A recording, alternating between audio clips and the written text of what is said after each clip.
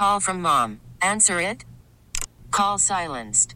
Instacart knows nothing gets between you and the game. That's why they make ordering from your couch easy.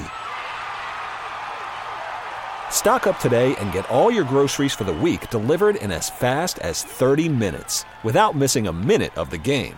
You have 47 new voicemails. Download the app to get free delivery on your first 3 orders while supplies last. Minimum $10 per order. Additional terms apply. Welcome to Speed City with John Massengill, Les Kaiser, and Jonathan Green. It's the fastest hour on the radio. Speed City. All right, gearheads, welcome to the show. What a amazing start to the Formula One season. Really great race, guys. Just what we wanted. That was just what we wanted. Valtteri Bottas. Yeah, awesome. Yeah. Clearly, his wife, the Olympic swimmer, has definitely had him on her training regime. I think she's had him in the rivers in the Finland. In the rivers, hopefully in the pool.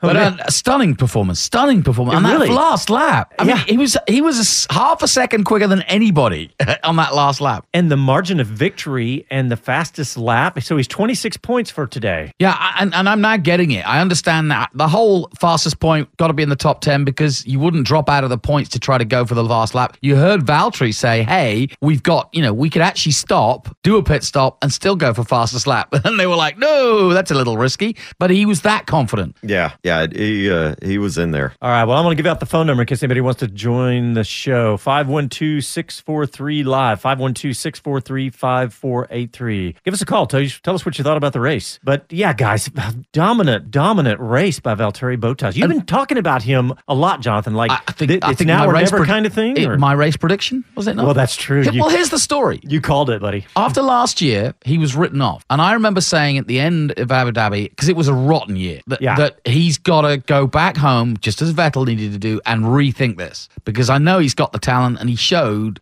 at times he has, but he just had a rotten year. Now, the reason that also everybody's talking about it is Ocon is sitting there next to Toto Wolff. And a lot of predictions, including BBC 5 Live, they were emitting, saying that before the season started, that and if you notice, so too did Lee Diffie, saying, hey, give somebody a chance, now or never. So he is starting. Now, I'm not saying he's going to have the season like this, but what a great way to start. An emphatic start, an emphatic win. His confidence will be sky high now. Well, if you recall last year, remember I criticized him, I remember specifically, after being kind of soft, letting a couple of passes happen and people pass him and not being aggressive. Mm-hmm. And he was aggressive to get around Hamilton and then just had the right, he had the right car to keep the race. But man, it was dominant, really amazing. And what about Hamilton? Les, what do you think? What about?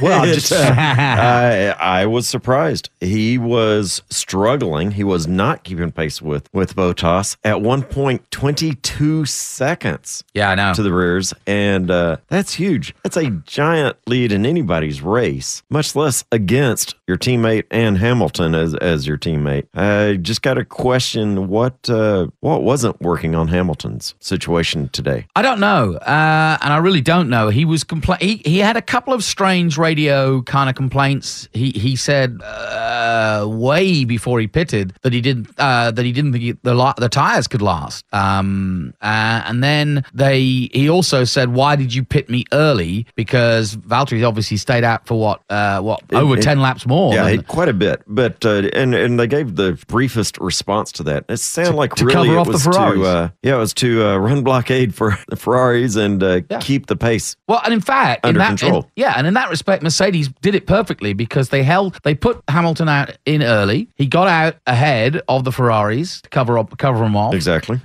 So I guess what Hamilton was saying is, you made this a race for Bottas because they held him back and still got him out ahead of Leclerc, which was the real worry, was that if he came in at the same time as Hamilton, he would come back out and he would be dead behind Leclerc, which gives Ferrari a chance to kind of stop him. And as I said before, Australia's hard to overtake. And if you get behind somebody, as we saw with Giovinazzi, as well, several examples, aren't there? Norris trying to get past and the rest of it. It's really hard to pass. So strategy in the pits is key. Well, I mean, to be quite honest, I'm really happy to see Valtteri up there, but I'm a little wondering if, certainly there were some team orders, if nothing else, through strategy that favored him over Lewis. But that seems odd, doesn't it? I mean, exactly. It's kind of curious the way. I'm curious the way it played out. Let's wait a couple more races and we'll really know. Yeah. Well, you heard Lewis in his interview with Martin Brundle at the end there saying, he does, can you put your finger on what was the loss of performance? He goes, yeah, I think I can, but I want to talk to my engineers. And I think, obviously, hey, listen, the truth is, it's Mercedes as a team, but the two engineers and the two drivers go in their own direction. Separate garages. Yes, absolutely. So, hey, I think bottom line is, if read between the lines, he was beaten from the start and he never looked back and he was in the zone. I mean, that was Tiger Woods at his finest type. Yeah. I mean, he even said, that's the best race of my life and I don't know what just happened. Yeah.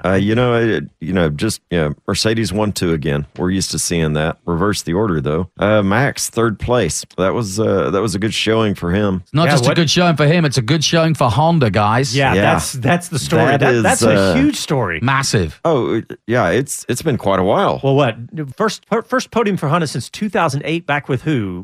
Jenson Button, probably. Yeah, back in the BAR days. Oh, so there you go. That's huge. It is huge. And I was just reading up 2 years ago, so less than 2 seasons ago, McLaren had scored 0 points with that Honda engine. Wow. Yeah. And were at the bottom of the Constructors' Championship. Alrighty, so flashing back to last year, or even if you watched the F1 documentary on Netflix, you got to look and see where Red Bull compares to McLaren Renault, and there's quite a span. Lando Norris was the McLaren driver in 12th with that Renault. Yeah, and that's a fantastic result for McLaren and for Norris in his debut race in Formula One, just outside the points. A really good vaunt forward, yeah. Surprise finish, I think, is Jonathan. I think you're going to win that, even though my Pierre Gasly was one spot ahead of Lando. Are we giving the extra 1 point? What, for long shot? Yeah. My long shot was Norris, but that was long. Yeah, no, that was for the win. So yeah, I won the winner one. Yeah, you predicted All right, the winner. You called the winner. Got it. Looking back through Charles Leclerc, so happy to see him right behind Vettel. Yeah. Quote of the day for me: Daniel Ricciardo just said to the BBC, "Gutted for sure. In fact, literally, I hit a gutter." Yeah, God, that was crazy, wasn't it? When he, you don't see that on the main straight like that. I tell you what, that won't be there next year. Yeah, you don't. So exactly. If you didn't see it, if you didn't see the replay or whatever, he went wide and went in the grass a little bit right at the very start of the race and hit this gutter or whatever, and it'll be a drain system underneath. Yeah, and exploded literally the front of his car and broke it underneath. To be fair, that doesn't surprise me. I know that turn one, and it has been waterlogged, i.e. that front straight can get waterlogged very quickly, and I bet you that is actually a drain. Right there. It won't be there next year. It might not be there next week. That was a violent. I mean, he's lucky he didn't lose it completely. I tell you what, he startled the honey badger just below it. I'll tell you, my thoughts are as abrupt as that was, hitting a gutter that's moving at 0 miles per hour, hitting that and it launching him could have been a back injury. Yeah. And it could have been a catastrophe if it had gone straight on until tomorrow at turn one. Yeah. All right. Well, hey guys, we got a caller. We got George from Virginia. George, welcome to the show. How's it going? Hey guys. Good morning. Good morning. Thanks for staying up late with us. Happy St. Patty's Day too. Thank you. First time, long time. Been trying to call in, so glad I can start the season off right. Hey. Good deal. A couple of things. I think one, this race marked sort of a turning point with a lot of youth, but I'm going to concentrate more on the back of the grid. It's really disappointing to see Williams literally being a moving chicane. I mean, it brought up minority without feel good. I mean, this was just plain sad. And did you notice the times that sadly Kubica was doing? I mean, his fastest lap was 1:30.5. That's 5 seconds slower than Bottas. Isn't there a rule that you have to qualify within? I mean, 107. Yeah, no, he was within for qualifying. He was within the 107, but his lap times during the race were nowhere. And another thing is Haas. Haas has some internal problems they got to clean. I don't know if this is a harsh word I'm about to use, but are they sabotaging Grosjean, or there's just some bugs that they haven't figured out? I have not remember seeing F1 pit crews make so many mistakes. I can see a lug nut here and there, but they're just making some things I thought they would have cleaned up. I mean, and three straight DNFs in Australia, they have to go in and they got to move people around or something. Well, I mean, I don't know if you've seen the Netflix the Netflix documentary, but of course they made a big deal of that last year, and I almost think it was the same damn tire. I mean, it couldn't, if it wasn't for bad luck, he wouldn't have any. One theory is it's that they've got American lug nut wheel turns, and they're down in Australia, so they're going the wrong way. Well, okay. I'm trying to put some levity into it, George. There's nothing. It's just a terrible Jonathan story. Green's. Yeah. Hey, okay, you're right. I'm gonna make a bet. I'm gonna make a bet with you guys. The first driver let go this season is gonna be Grosjean. Oh, ooh. And you know what? I'm not gonna say that's a terrible prediction. I was kind of thinking that earlier because it's such a confidence striker too. He's coming in and I wouldn't be surprised, George. And my last comment, I don't know how many people are. I don't know why the media, the F1 media, floats these balloons out in regard to, we heard Renault's going to make a big leap, or Ferrari, through the front wing has a second and a half on Mercedes. Either they blowing wind up our, what's, or some of these teams are just underperforming because from testing to Melbourne, all that stuff went out the window. Yeah, and you know what? I'll put my hand up. I was an F1 journalist and reporter, and the truth is we know nothing because the teams don't tell us anything. So yeah, you're right. Journalists and the media come up with radical ideas and basically take a few bits of testing information and go, oh, well, Ferrari are going to, they're going to stroll through Australia. Yeah. They've got this. But of course, no one really knows. And they're changing the car literally overnight from Thursday onwards because of modern technology and cloud technology. So Mercedes are working round the clock to get what they got onto the grid. And it proved brilliant today. I mean, here's the fact you want to remember. Bottas, we'll all celebrate that with him. He and Hamilton were 33 seconds up the road than the two red cars. And that's the truth of where everybody is, because you don't hold back in a race. Oh, one quick question. Is Williams, I'm hearing parts weren't ready. They didn't make the first test. Ready. Yeah, they were late in Barcelona. Is this a money issue? Is this a leadership issue? Is this because Frank is royalty? This is sad. It is very sad to see. And you know what, George? You're absolutely right. It's both. They have not got anywhere near the budget. They always struggled in this department. It's a strange thing, but Williams have always struggled. Even when they're at the top of their game, they always struggled. They don't pay their drivers a lot. They've had paid drivers like Maldonado and a few others. But the truth is, they've got a leadership problem. Claire Williams, I think, is doing as good a job as she can do, but she's not a technical director. Paddy Lowe is meant to be ruddering the ship, and he's on a leave of absence, and it was basically blamed for the fact that the car wasn't ready in time for the first test. Once you don't go to the first test, you're on the back foot, and you're right, they hadn't got parts ready and so on and so forth. So yeah, Paddy Lowe, their leader, and supposedly the most experienced guy there, is not there. And so yeah, frankly, they are at 6s and 7, Williams are. And if you've ever, like you say, your history with Frank Williams, it's such a sad thing to see. I've been in the museum at Williams and seen all their fantastic cars and their world championships. When they were with Renault, they couldn't be stopped. And they were, in the early 90s, the greatest team there was. And now, sadly, it's awful to watch, actually. All right, thank you, gentlemen. I'm going to hang up and just enjoy the rest of the show. All right, thanks. Thanks, George. Tune in anytime. All righty, George. Yeah. Yeah, man. Good guy. Great insight. Yeah, but it's true. It's sad with Williams right now. It's really incredibly. And he knows. I mean, he was like, the legacy of Frank Williams. That's exactly it. And I feel the pain because, he's obviously been following Formula One for a long time, because people coming new to Formula One wouldn't think too much of it. But when I started in Formula One, Williams, that was, wow. They were all over. And by the way, it was Nigel Mansell, it was Alain Prost, it was Damon Hill, it was David Coulthard.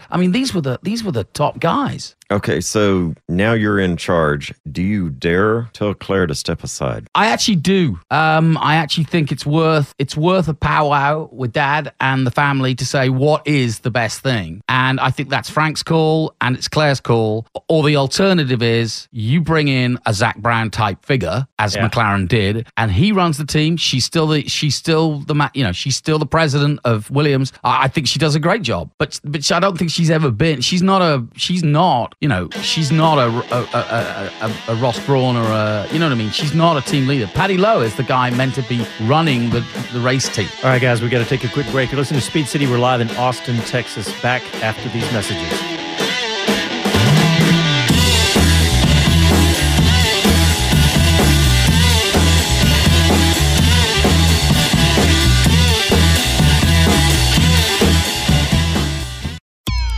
As a rider, you know what you like. The power, the feel, the ride.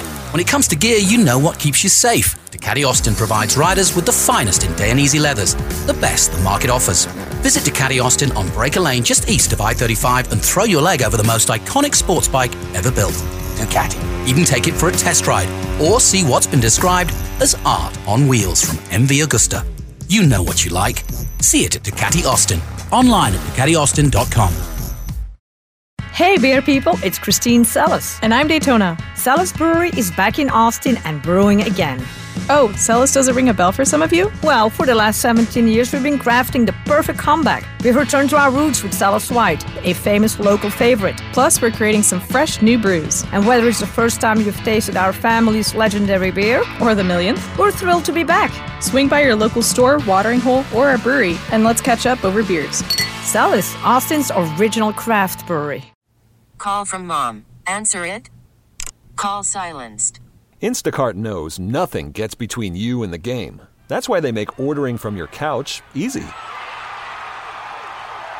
Stock up today and get all your groceries for the week delivered in as fast as 30 minutes without missing a minute of the game. You have 47 new voicemails. Download the app to get free delivery on your first 3 orders while supplies last. Minimum $10 per order. Additional terms apply. Talk 1370.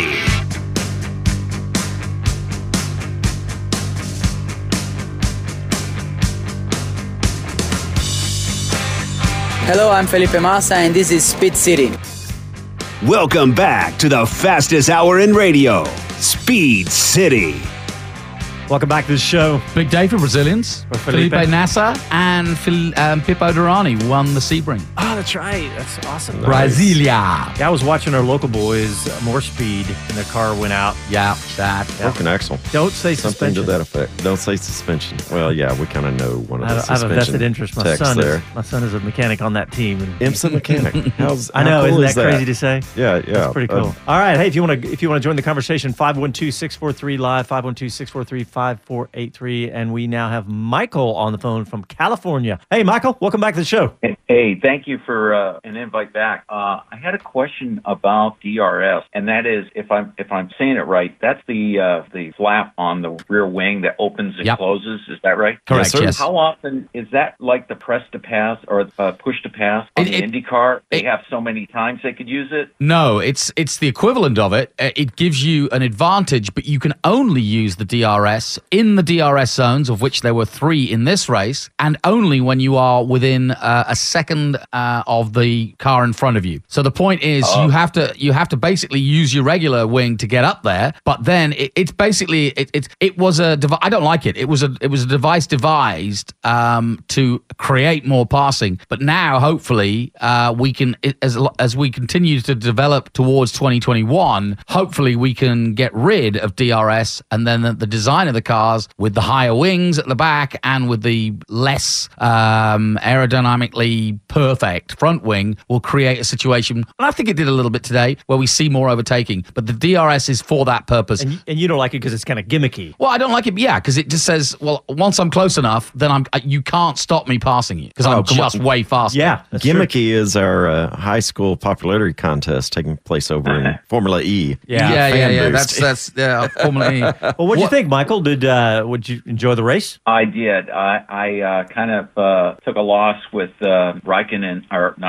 Ricardo falling out. Yeah. But it's still early in the season. But I will tell you, it was, I saw half of it. The other half I was listening to on the radio on the way home from work. Lance Stoll really impressed. I think he's kind of got that block off his back to move forward with the new team. And did you notice there were like 4 cars pretty closely together that were in the top 10 coming in to the finish? I thought we were going to have a pretty close Monza 1971 finish at that time. Yeah, that would have been cool. Hey, you obviously know your stuff. I agree with you on Lawrence Stroll, and I'll admit it right here. When Dad bought the team, I was like, that's a really good businessman, and if his son doesn't pluck up and get better, he's going to fire his own son, because Formula One is that kind of game, and Lawrence Stroll didn't make his millions by being a bad businessman. So I think you're right. I think he absolutely plastered Perez today. Oh, yeah. Perez was 13th. So that's I'm glad you spotted that, because that is a big victory for Stroll.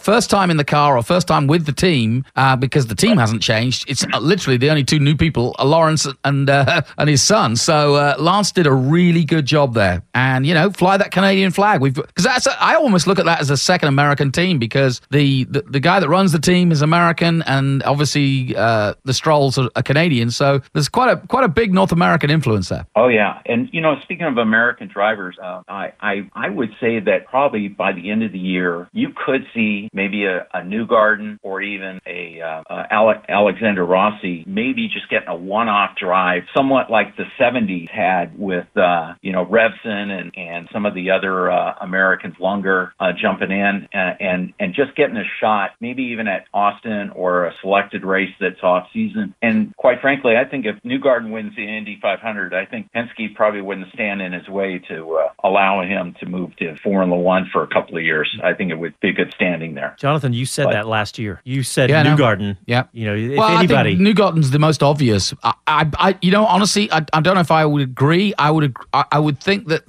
put it this way. We all know we need an American to sort of get this thing really going here in the States. And I do think that there's a lot of people who understand that. I would tell you to watch out for Juan Manuel Carrera and Logan Sargent driving for Carlin this year in the FIA F3. So GP3 of old. But he's both Americans, yeah. Both Americans, yeah. And both, Logan Sargent, especially in his karting days, was brilliant. And I think you're going to find that this guy could be the next big hope. I totally agree. And I think that if once we get some more American press or more press about Americans, except, we seem to have it in Autosport and in some of the foreign papers and magazines. But I think that you're totally right. And I think that the Formula 3 and Formula 4 series here in the state lends an option for Americans step up. Yeah, I'm going to be doing a couple of F3 and F4 races myself this year, and I'm looking forward to that. Those FIA scoring points means that they get points towards their super license here in the States, and that hasn't happened in the last few years until the last couple of years. So yeah, people like Kyle Kirkwood and many Cameron Dass are all scoring FIA points now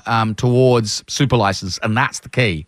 So yeah, you're spot on. And you know what? I really, as you mentioned, I think Americans has to go to Europe. Can't wait for an invite, be invited to the circus. No, you're absolutely right. The Formula One circus, and you have to go over there, but you also have to promote it.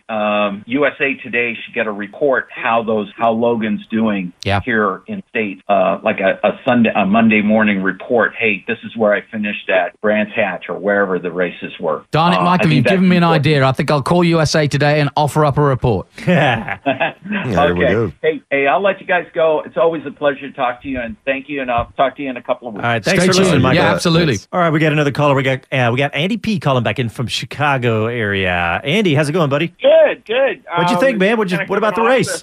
Very interesting. It was very much kind of very Valtteri Bottas type of race, don't you think? At least from the front. Yeah, no kidding. Just kind of smooth as silk type of deal. Just some observations on kind of the whole weekend. Boy, this year the margins are really razor thin. Yeah. You got to nail your qualifying on Saturday to get in position, and you also got to nail the race strategy. You make the wrong tire call or something, especially in the mid-pack. I mean, you can drop anywhere, like I said, 7th to 18th really, really fast if you're not careful. Second one, sadly, it was frustrating to see the Gremlins come up again for Haas, but, Magnussen with a solid P6. And then just kind of a question. Obviously, the tires here are harder tougher this year than they have been in the past. Have Pirelli just resigned themselves to a one-stop race? We used to see 2 and 3 stoppers. Just seems that seems to be going away. And do you guys think that's good or bad? They've simplified the tires for sure. They've made it basically a hard, medium, and a soft. So yeah, I think that's a really good thing. But I don't think that necessarily you'll always see the strategy like today. I think Australia is one of those places where, like you saw with some of the guys like Kubica, for example, going out on a hard tire. That hard tire should last the whole race, but it won't be that fast. So I think when we come to other tracks, you might see, people doing 3 or 2. It could be, I like the idea because I think there'll be some people who will go literally like Kubica did, coming in after 2 laps and swapping, and then trying to go the whole way without it and just doing a strategy that way. But here's also, Andy was saying Pirelli's making those choices, but this is Liberty directing Pirelli to say, this is the way we want the races. This is the way we want you to build these tires. Sure. So it's a sort of think tank. Yeah, and they can build whatever recipe they want. But to be honest, I'd rather see more pit stops in every race. Okay. It adds to the strategy. It adds to the complexity of the race. Yeah, the excitement, the possibilities of what can happen. I mean, possibilities. Look at Haas. Yeah, put a nut on backwards. I'm personally with Les on that one. I mean, you used to have the 2 and 3 stoppers, and then I used to think that used to really, you have to execute. You're going to have to execute anyway around the one stop, but if you mess that up, you're done. Yeah, true. Yeah. Hey, Andy, on any of your 8 screens, does Grosjean's wheel actually get on properly? I didn't see it. I mean, it took him about, 5 seconds to get on, and 15 minutes later, his suspension broke. Man, if it wasn't for bad luck, God. I just wonder if it was mental, because those guys had to have so much pressure. Remembering last year, they're going, I got to get this right. Oh, damn it, I didn't get it right.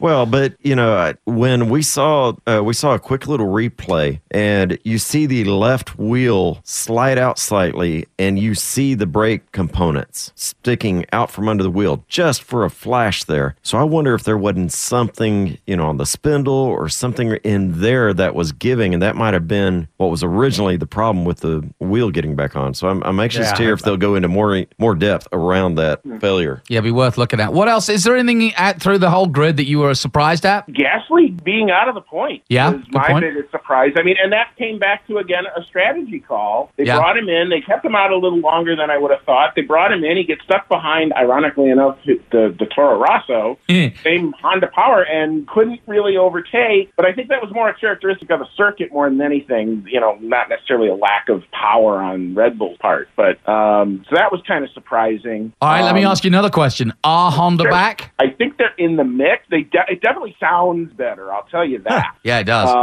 And I think they finally got, this would have been 4 years. That's usually what it seems that most manufacturers in this type of formula, which I'm not the biggest fan of these super complex engines. I mean, give me the V12s and have it scream again. And no kidding.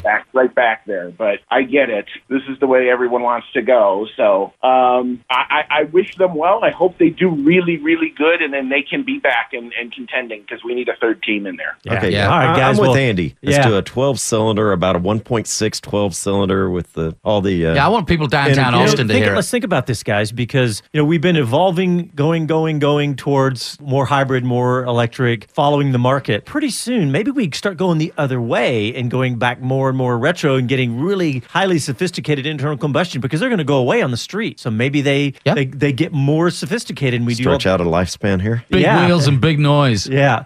All right, guys, we got to take a break. I would personally love it. Yeah. Because F1 should resonate in your gut. Yeah, I agree. All right, Andy, thanks for calling in again, buddy. We appreciate it. Thanks for listening. All right, you guys have a good one. All right, thanks, man. All right, we got to go ahead and take a break. Listen to Speed City. We're live in Austin. Back after these messages.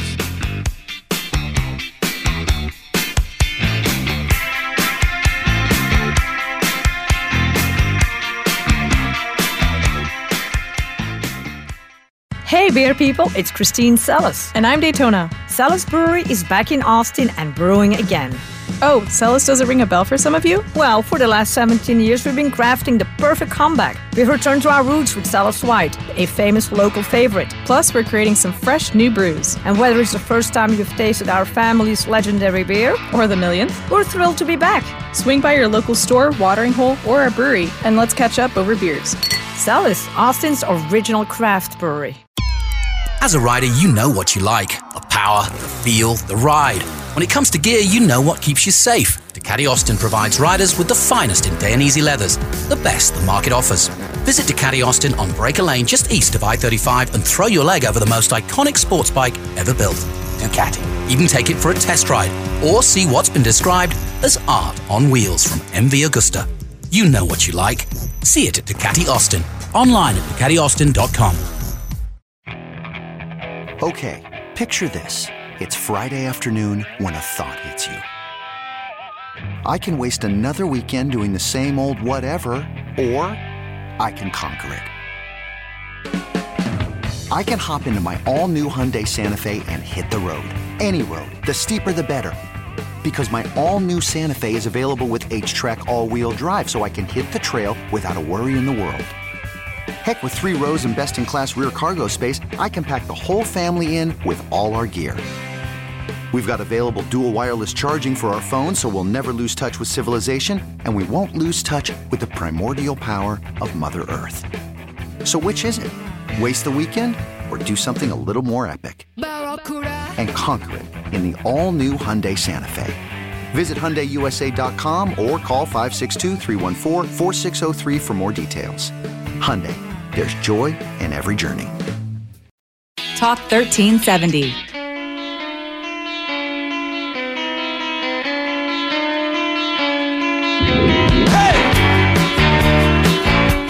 I'm Jenny Gow from BBC F1. You are listening to Speed City.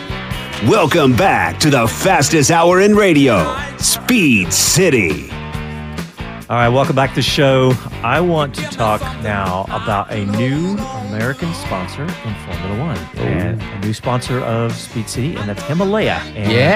And Himalaya, their website is Drive Himalaya, and when you go there, you are going to flip when you see when you see the vehicles that these guys build. They are crazy, incredibly cool. Okay, you know, the only thing I can really relate this to without you looking at these images, think Land Rovers, the classic, awesome, you know, British Land Rovers, you know, all the cool vehicles there. Think of like Singer is to Porsche. Good. That is a great analogy, because what these guys do, they take the Defenders, the classic Land Rover Defenders, the Defender 90s and the 110s, and they go to the nth degree like you wouldn't believe. Formula One. Yeah, that's a detail. That is a great example, because the detail that Formula One goes into, these guys literally go that far. When you start looking at every nut and bolt and every choice of every vendor, down to the fabric, down to the texture of the metals, the fat, you know, everything, every single detail. And then, of course, they modernize the drivetrains. It's not just a restoration, though. No. Yeah, they modernize the drivetrains. A lot of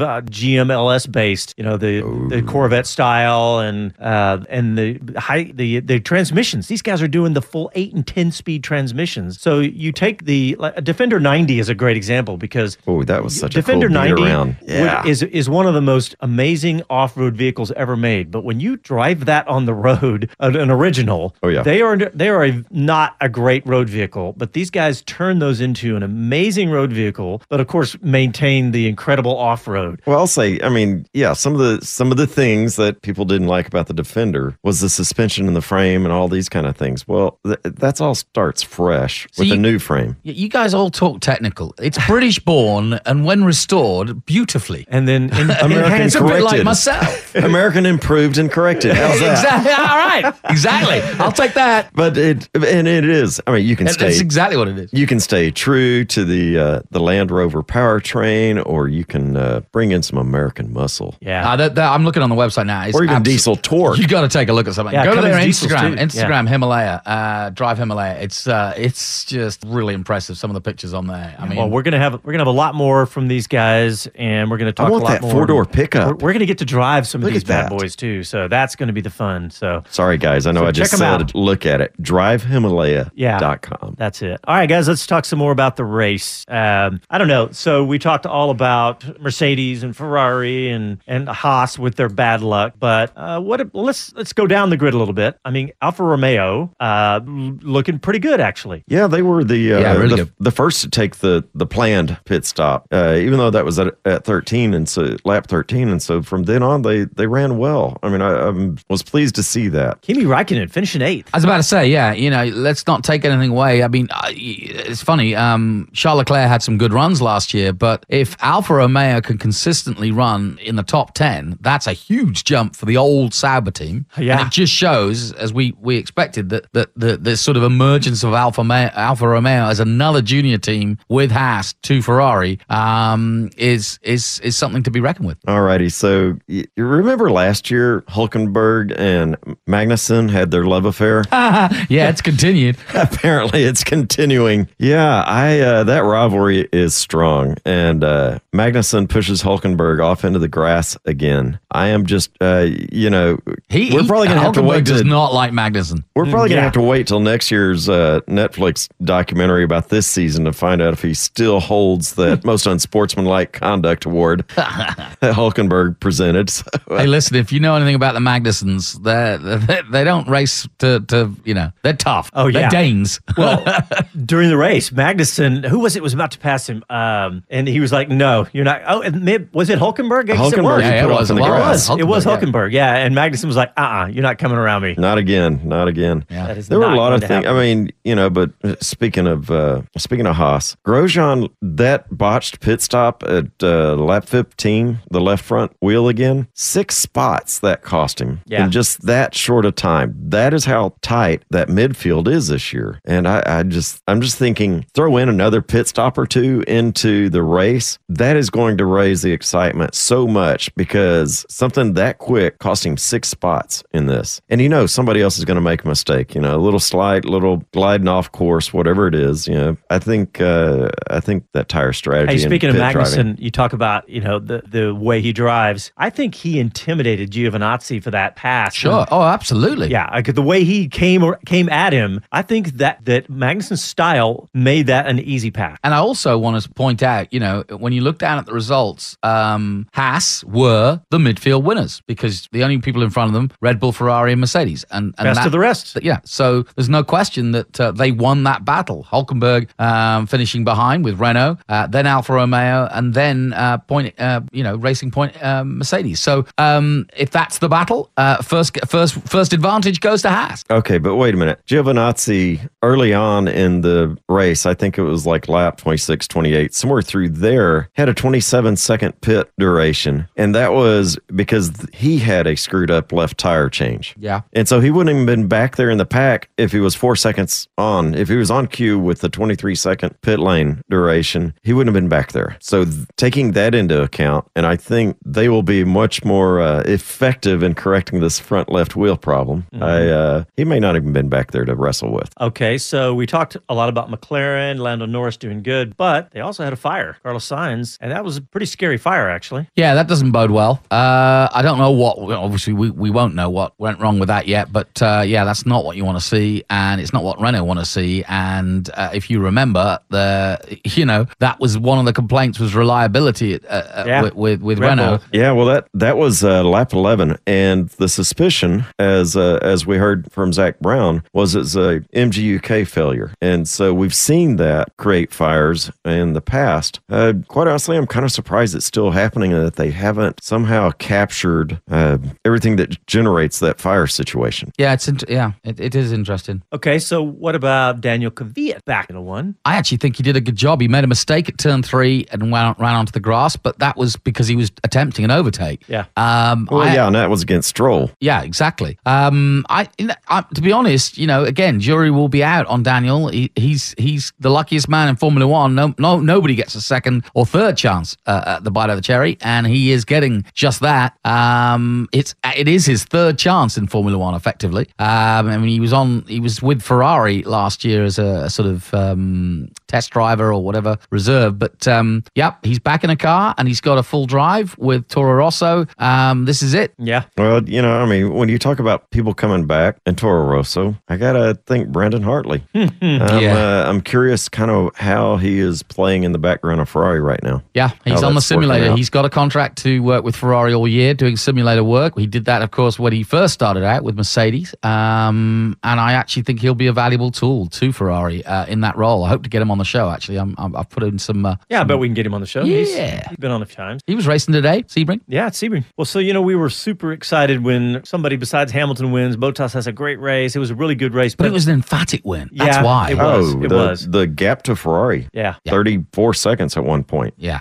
But at the end of the day, here we are, Mercedes, Ferrari. So, I say Ferrari was Verstappen in there, but still, I want somebody besides Mercedes to win something. So there's that negative. That's the only negative I can come up with. Well, I saw enough juggling going on amongst everybody else, and they better figure out what Hamilton's situation was. Yeah, it's a strange one, and I hope stay tuned to your press and where you find your news, because I think that story will start to evolve, and the journalists will be on that tonight. And I would have thought by the time we get to Bahrain, we'll have a different story. And of course, that's such a different place to go, different track. The track's coming up, Bahrain, China. Honestly, I keep saying it. Wait till we get back to Spain, and then we'll make a judgment. I was just looking at some of the photos, and I was thinking about the interviews with Bottas. I like him because he's kind of goofy and nerdy. And on the podium, Mark Webber asked him, he said, "What did you have for breakfast?" And he said, "I had porridge." Like, no. What did you put in it? Yeah, but he's just so goofy. I like that. He's goofy in a good way. Yeah, he's very humble. That's what I mean. He is who he is, and I like that. He's just a goofy, super fast race driver. Exactly. He's not a typical Finn. He's I don't know. He's like a lot of rally drivers I've met. They're either really quirky, the Finns, or they're very quiet and unassuming and really calm and nice, and and both is good. Raikkonen obviously is the quirky. Yeah, Mika was definitely the quirky. Hakkinen, that is, and Bottas is sort of between the two. All right, well, let's go and take another quick break, and we're going to continue the discussion. Listen to Speed City. We're live in Austin, Texas. Back after these messages.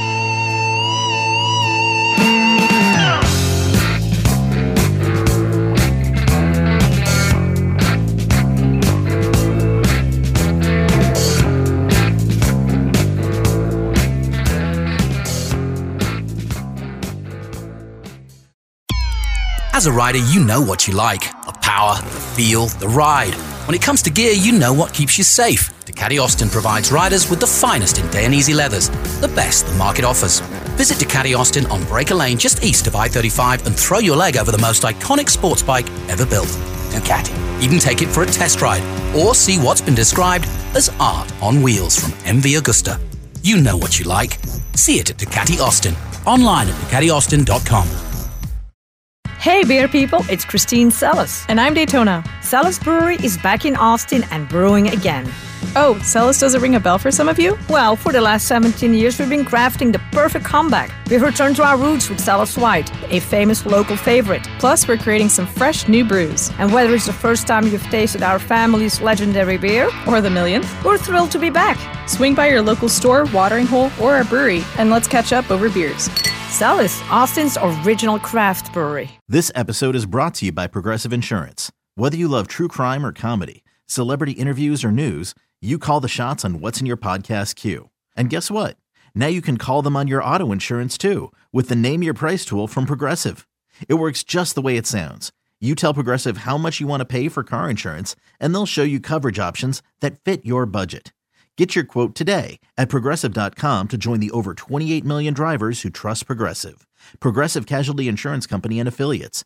Price and coverage match limited by state law. Talk 1370.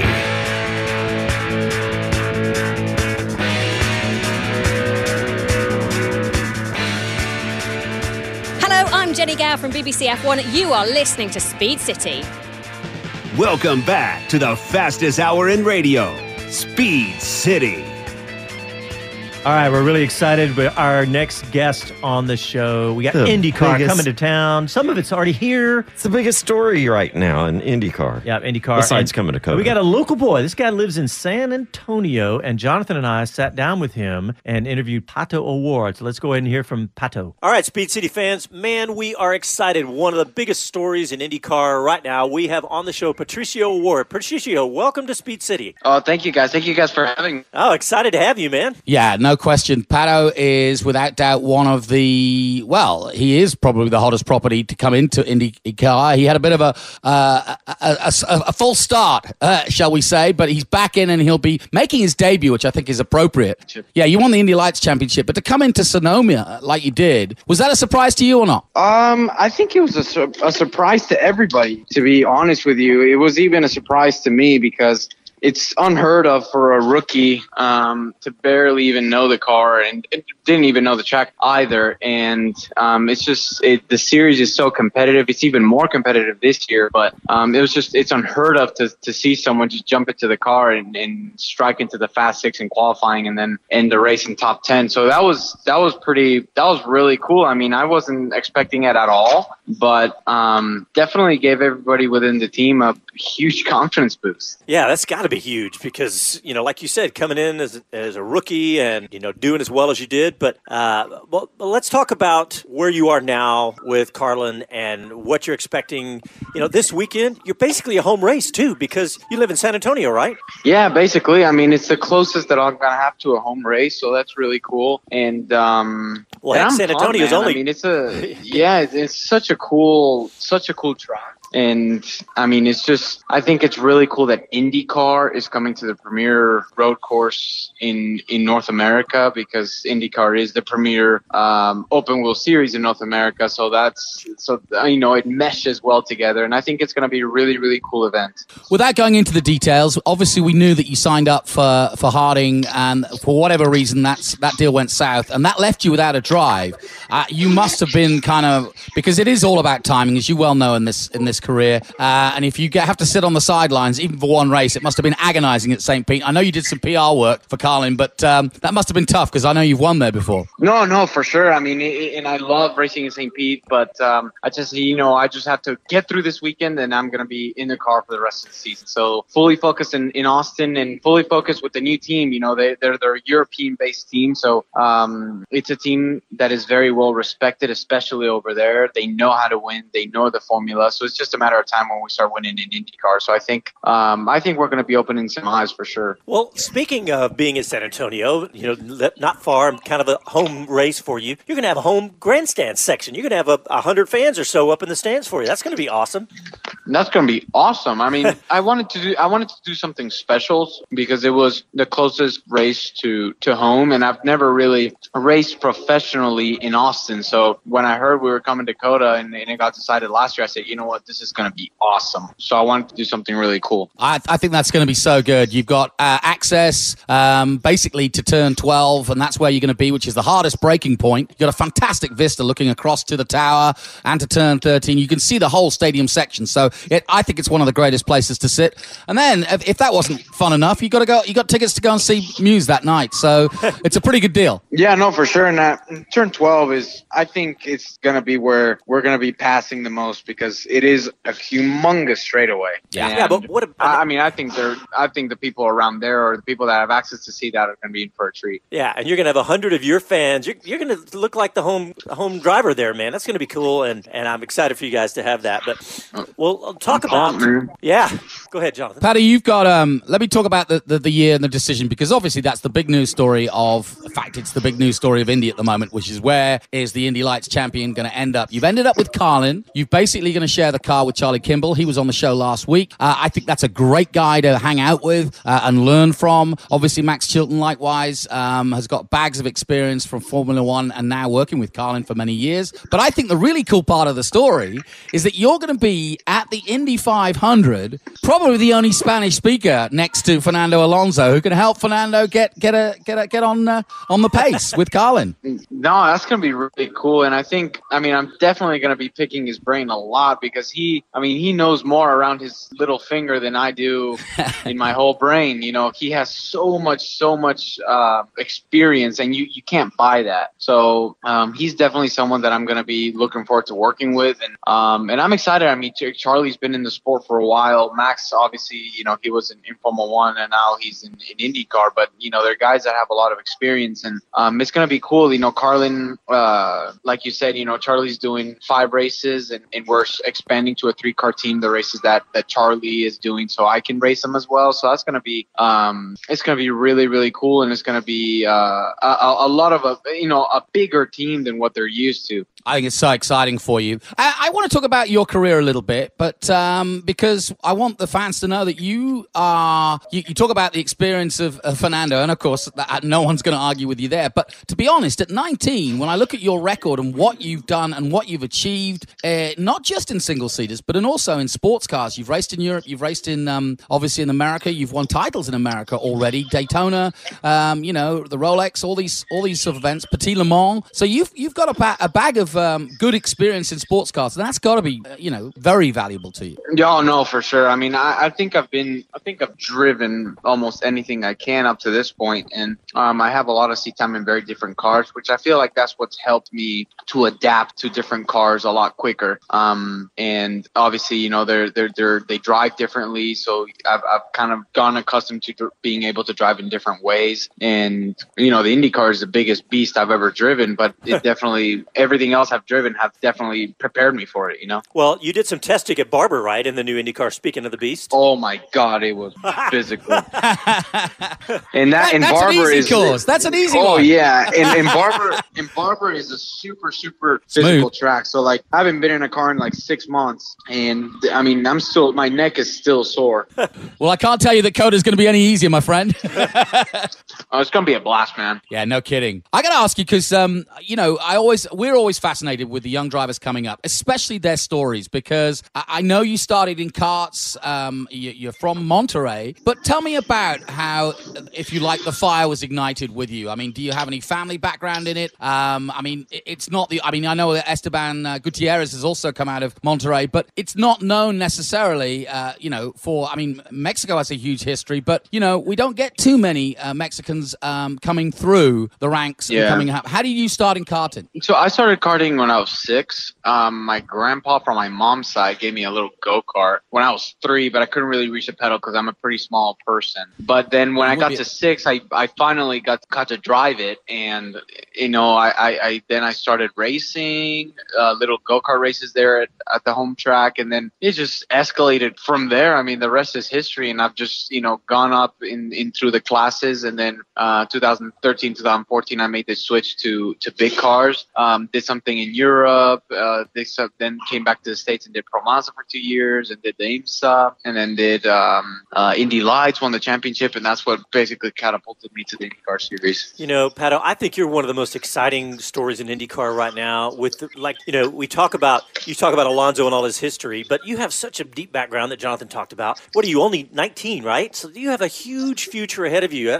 This is going to be really fun to watch you this weekend at COTA, and of course the rest of your career. No, definitely. I feel like I've done my job, and I've learned a lot these past few years, and now I feel like such a more polished piece, and I'm just excited to get going, man. I mean, I've been waiting for this for months, since the day after Sonoma. Well, you're certainly ticking off the bucket list at 19. Let me hear a little bit about Race of Champions, and I saw the results. You beat probably some of your childhood heroes. I saw you beat Coulthard in one race and a world rallycross champion. Yeah, no, it was awesome. I was there representing Mexico. I was with Team Mexico with so in the Nations Cup I was with Esteban. Yep.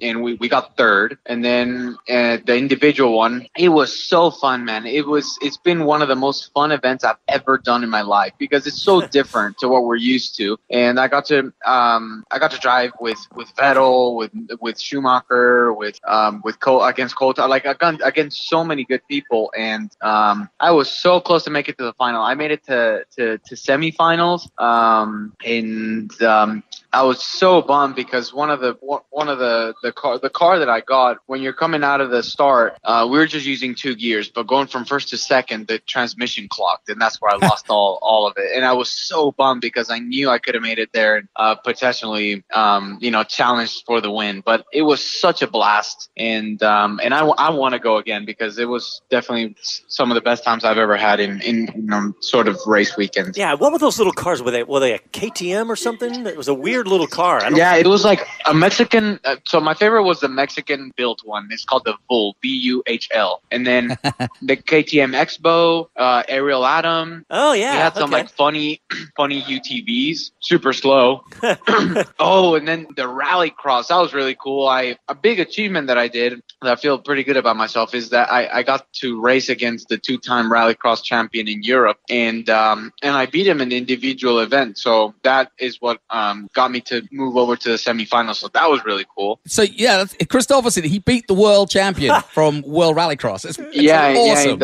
It's so much fun, man. I mean, that car, it had so much grip. You can just throw it around, and I think the noise was the coolest of every single car that we drove. So I had a blast driving that thing. So, well, man, I want you to bring as many people as you can from San Antonio up to little old Elroy, and let's have a party. Let's have a Mexican party, and let's get going. You are our local man. This is great. Oh, yeah. Let's do it, man. I'm pumped. Well, Patricio O'Ward, thank you for coming on the show. We're so excited to have a local driver from San Antonio. We're going to be rooting for you guys in Grandstand 12 section. Section 12 or turn 12. Turn 12, yeah. That's where if you're a Mexican fan and you want to join one of our own, one of San Antonio's own and one of Mexico's own, come and down to turn 12. And Pato, just for sake, tell us your number and your social media so that fans can find you. So the number still pending on that. We should be announcing very soon. 27? And what? What number do you want? What number do I want? Yeah. You'll see. Okay. I like it. So we're going to be announcing that soon. And so you guys can follow me in Facebook, Twitter, Instagram. It's all Patricio O'Ward all together. Okay, great. Easy enough. All right. Racing for Carling Motorsport. What a great opportunity. Thank you so much, Pato. Appreciate it. Thanks, Pato. We'll see you when you get here to Austin. All right. I'll see you guys next week. Thank you for having me. I love this kid. I'm excited that we got somebody. St. Patrick's Day. Perfect. Yeah, there you go. There you go. Mexican-Irish. What a combo. All right. Well, I just love it. There's going to be a Texan on the grid. Yep. All right. Well, thanks everybody for tuning in to Speed City. We'll talk to you guys next week. Travel safe, y'all. Ciao.